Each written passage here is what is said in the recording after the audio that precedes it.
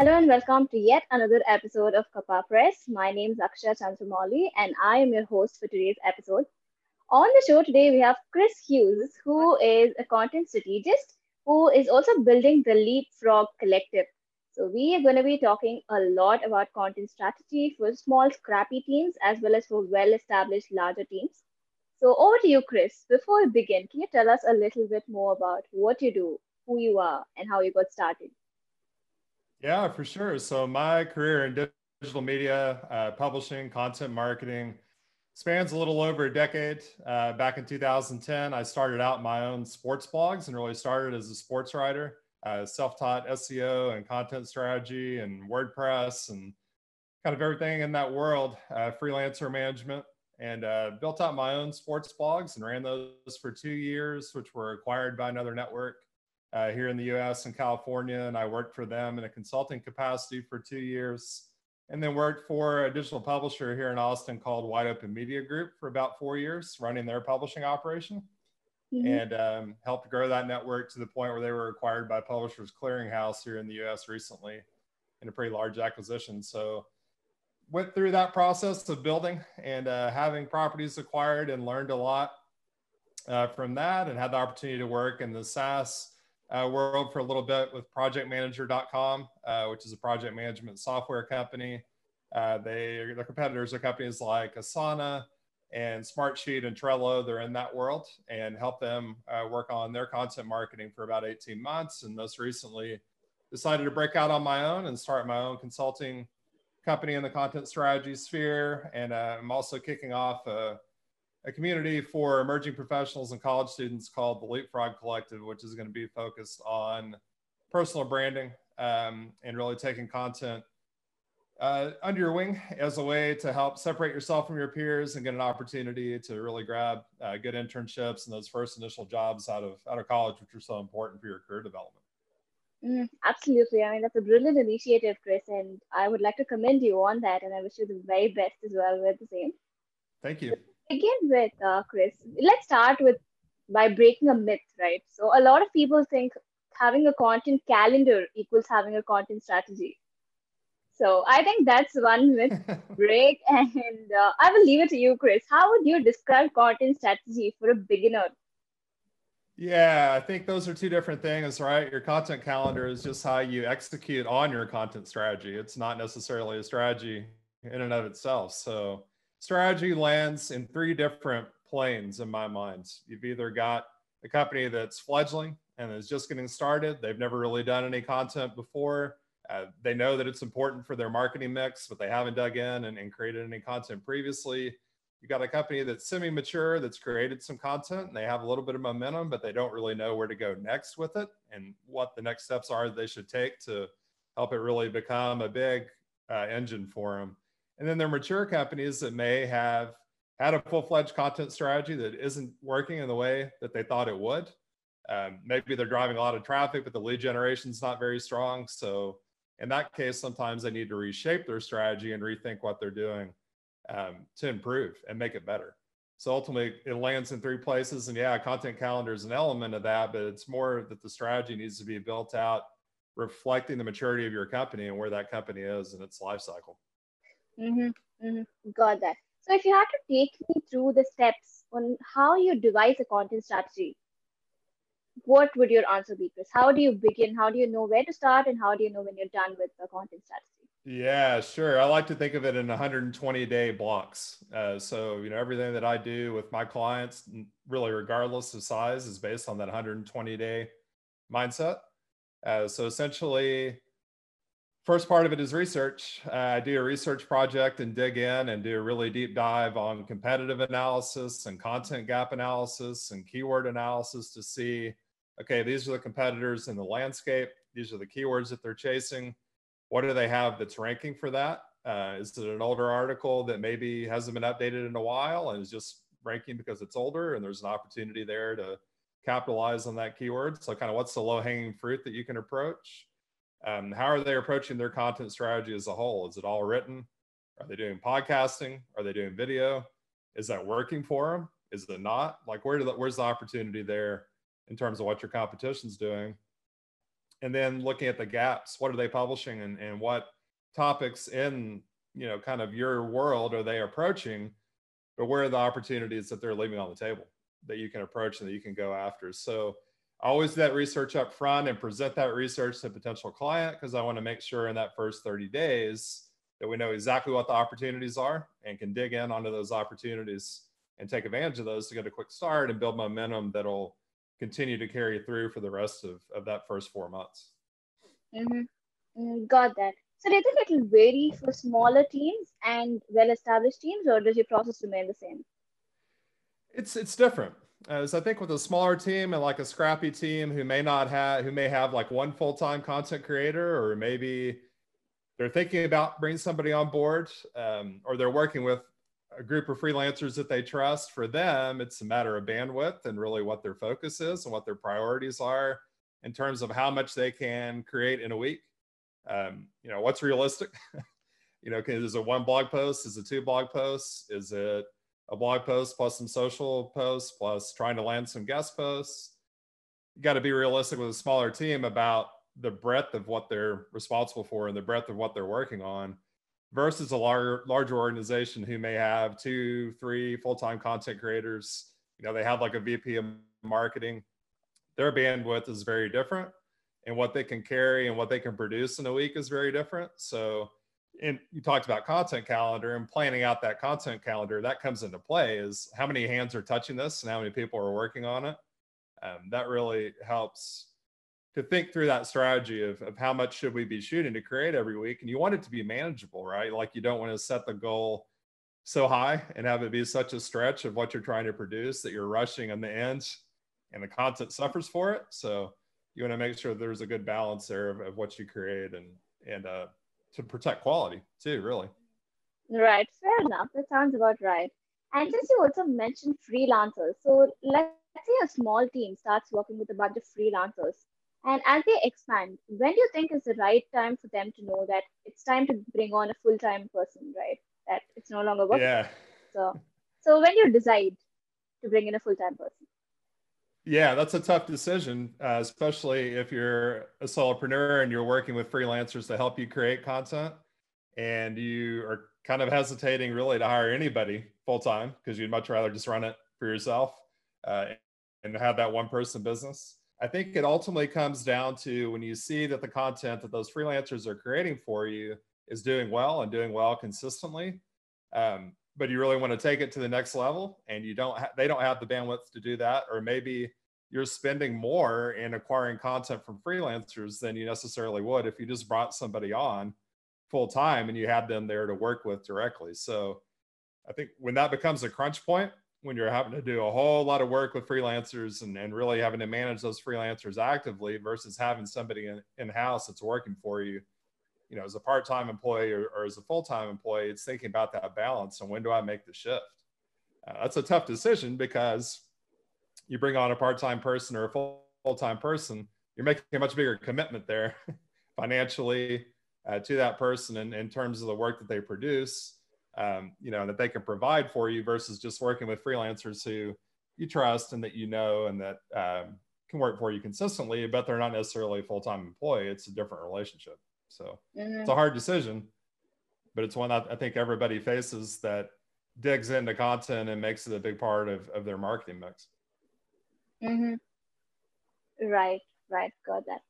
So from your observation, Chris, what do you think is the most common reason for people to fail when it comes to content strategy? A couple of things. I think lack of patience is one, and kind of the desire for it to be like instant gratification and produce immediately quick results. It's just not the way content strategy works. Second, I think, is writing content for what you think your customers want, but not what they actually need. I think the difference between want and need is very different. So there's nothing more important than digging into like persona development and figuring out, okay, this is exactly what this person wants. This is what they want. What problem am I solving for them? What's their biggest pain point? The majority of content should be written around those pain points, because ultimately, if you're just writing about, here's how great our product is, here's why it's better than all our competitors, if you're not solving pain points, for your potential customers, big possibility that it's going to fall flat because you're just writing what you think is important for them rather than really what they want and what they're looking for. And that's to make their lives easier and to solve a problem. Going back to instant gratification, if you're going to dig into content strategy, you've got to be willing to commit to the long term, because the reality, as I'm sure you know, of getting anything ranked in Google is it's not a quick play. It's going to take months and months of really hard grinding work. And, if you're looking for instant gratification, content strategy is not the right mix. I like to say I'm a technician, not a magician. Like, I can't help you make magic happen. I can help you, on the technical side to work through it and get the longer term results. And it's very important if you're working with somebody that they're in that same mindset, because if not, that disconnect can just lead to failure, essentially. I love how you put it, right? Like, I'm a technician, not a magician. I mean, I think I'm going to use it everywhere from this point forward. That's beautiful. And I do agree with you there, Chris. So let's also talk about the non-experts, right? The non-content readers, the people, the outlanders who observe things from the outside. So what is one thing that they strongly believe, but you know for sure is not right, that it's a myth? Yeah. You hear a lot about the importance of social media in the early part of content strategy. And there is this spray and pray notion of I need to post everything everywhere, right? Like, I need to get a Facebook account, I need to have a Twitter account, I need to have an Instagram account, a TikTok account, a LinkedIn account, and everything that I create, I need to publish on all these mediums every day, as many times as possible. Gary Vaynerchuk, everybody knows who he is, popularized this, and it works for him because he has a staff of 20 people that repurpose every piece of content that he creates, and they put it on 80 mediums a day or whatever. Fine, it works for him. But I'm more of the mindset you need to find one social medium that fits for where your audience exists in that 120 days and dig into that instead. For me, it's LinkedIn. I spend the majority of my time on LinkedIn because, it's a professional platform. It's built for that. You need to find what fits for you. If you're writing for a target customer that's in their 50-year-old male, TikTok's probably not the right place, right? So you want to find one social medium and dig into that for that first 120 days. And then once you start to see after that stretch of time who your persona really is, who your customer really is, then you reshape your mindset about social media and you build on the platforms where those people are. If you do that in reverse, you just go and you start publishing everywhere, you're just yelling down an empty hallway, essentially.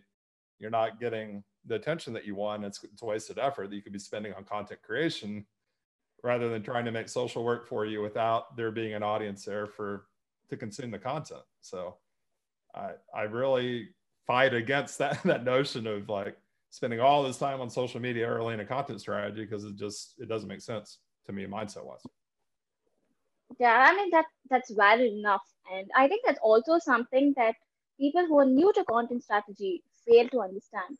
Right. So is there anything you would like to tell people who are just getting started with content strategy? Yeah, I think analysis paralysis is a very big problem with content, right? You dig in, you think, I don't want to write the wrong thing. I don't want to publish the wrong thing.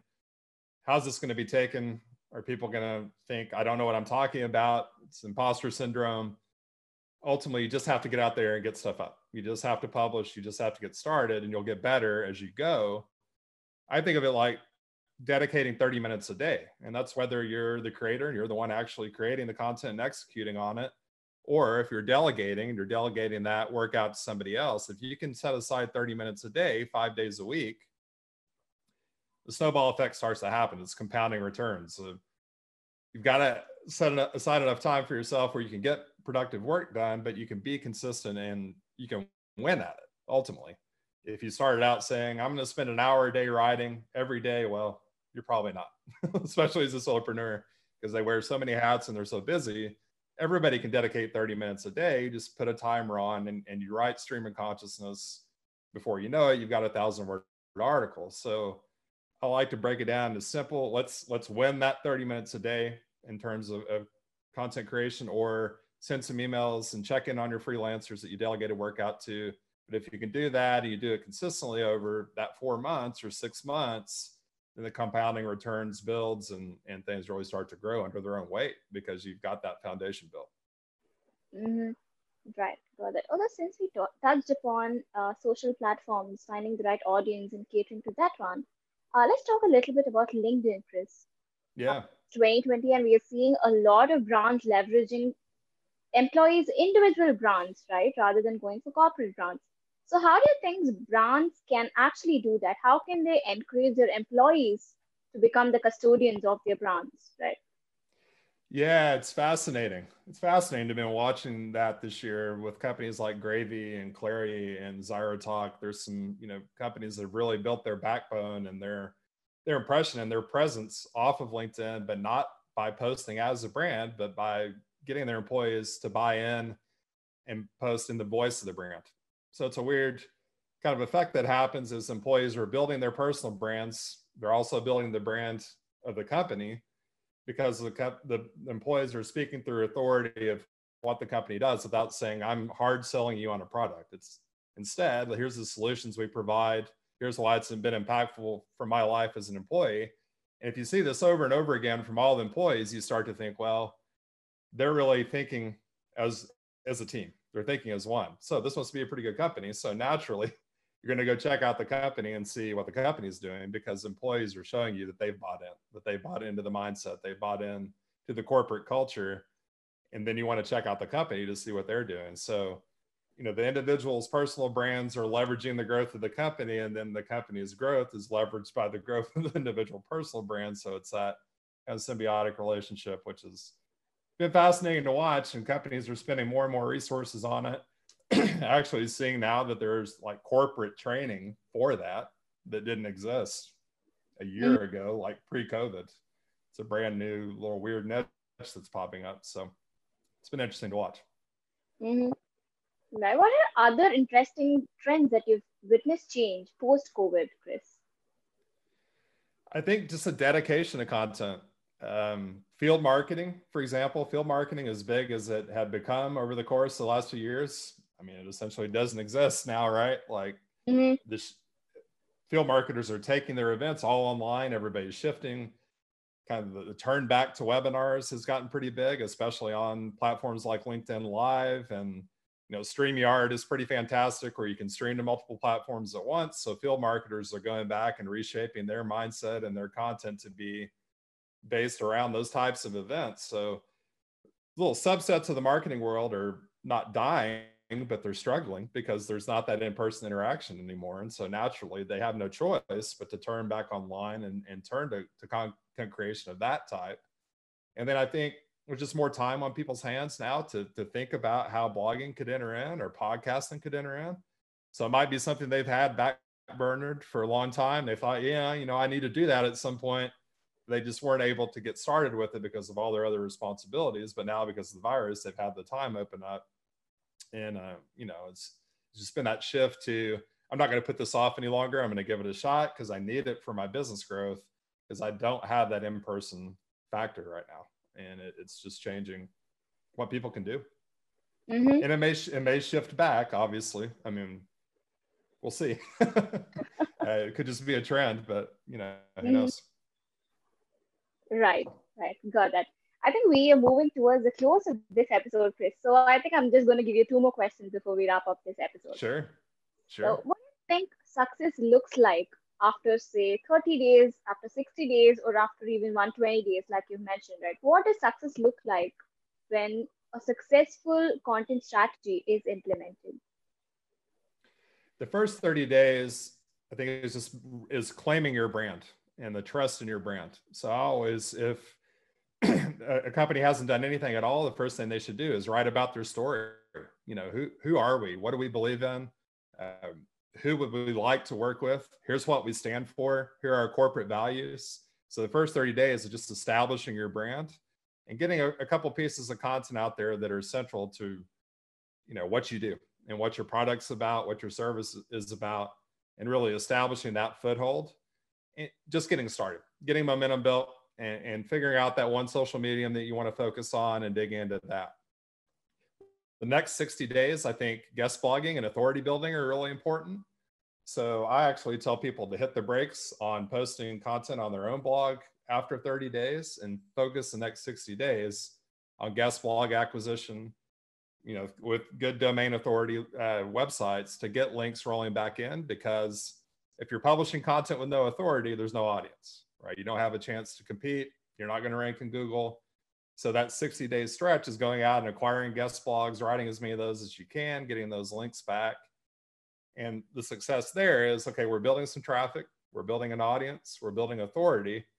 So after 90 days, you're going to start to see some traffic rolling in. You're going to see who your audience is in reality. You might have thought that they were this person, but in reality, they're this person. So your strategy has to change. And then you get to that day 120, you start to hybridize the strategy where you're writing on your blog, you're doing guest blogs, maybe you're exploring podcasting. You know which social mediums you should be using now because you know your audience. And then going forward from day 120, you have a much clearer picture of what your strategy should look like based on what's gone well for you and what hasn't, and who your audience is.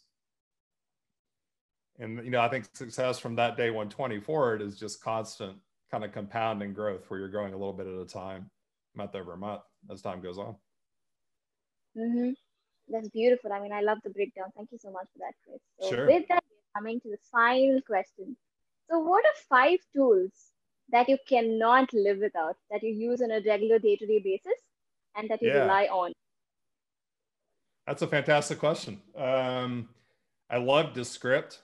Descript is a really simple video editing tool that's free. It's fantastic. I found it through a video intensive that I participated in here in Austin, and they suggested it. It's the easiest video editor I've ever used. I mean, it makes using Premiere or something like that really unnecessary because everything you can do in Descript, you can do for free. So I would highly recommend it if you're going to be producing video consistently. I use Woodpecker for email outreach. And really what I like about Woodpecker is you can set up timed email sequences where you send an email, and if someone opens it, the next email auto triggers in 3 days based on them opening it or not opening it. So you can set up these different types of sequences. Their tracking is great, and like the deliverability is fantastic. So for email outreach, would recommend Woodpecker. I use Notion on a daily basis for note taking and just kind of pulling together all the different things I'm working on and keeping them together in one place. Obviously, Grammarly is a no-brainer if you're a writer. It's the way to check yourself. And I think when you use Grammarly on a daily basis, you become a better writer because you start to catch your habits and you self-correct as you're writing, which I think is great. So those 4 for sure are, a big core of what I do. And, I actually use Trello in kind of for simple project management. Drag and drop boards. I'm really visual, so I like the Kanban boards, and I'm not to the point where I'm using like a full-fledged CRM yet for customer management. So I just use Trello to visualize that. And so I'd really recommend those 5, but the one I've come across that I like the most recently is Descript. I mean, it's awesome. You can edit a video in 30 minutes and publish it. Mm-hmm.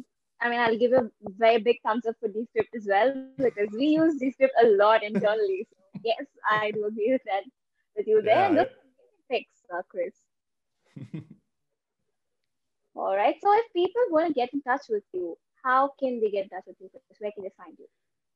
Sure. A couple of places. chrishughes.com. So KRISHUGHES.com is my website. I'm on LinkedIn the most in terms of social media / Chris Hughes. And my email is just chris@chrishughes.com. So yeah, I work with solopreneurs, small business owners, help them to lower acquisition costs, kind of build trust in their brands, and win back some simplicity through that long-term compounding effect of content. And then kicking off the Leapfrog Collective in 2021.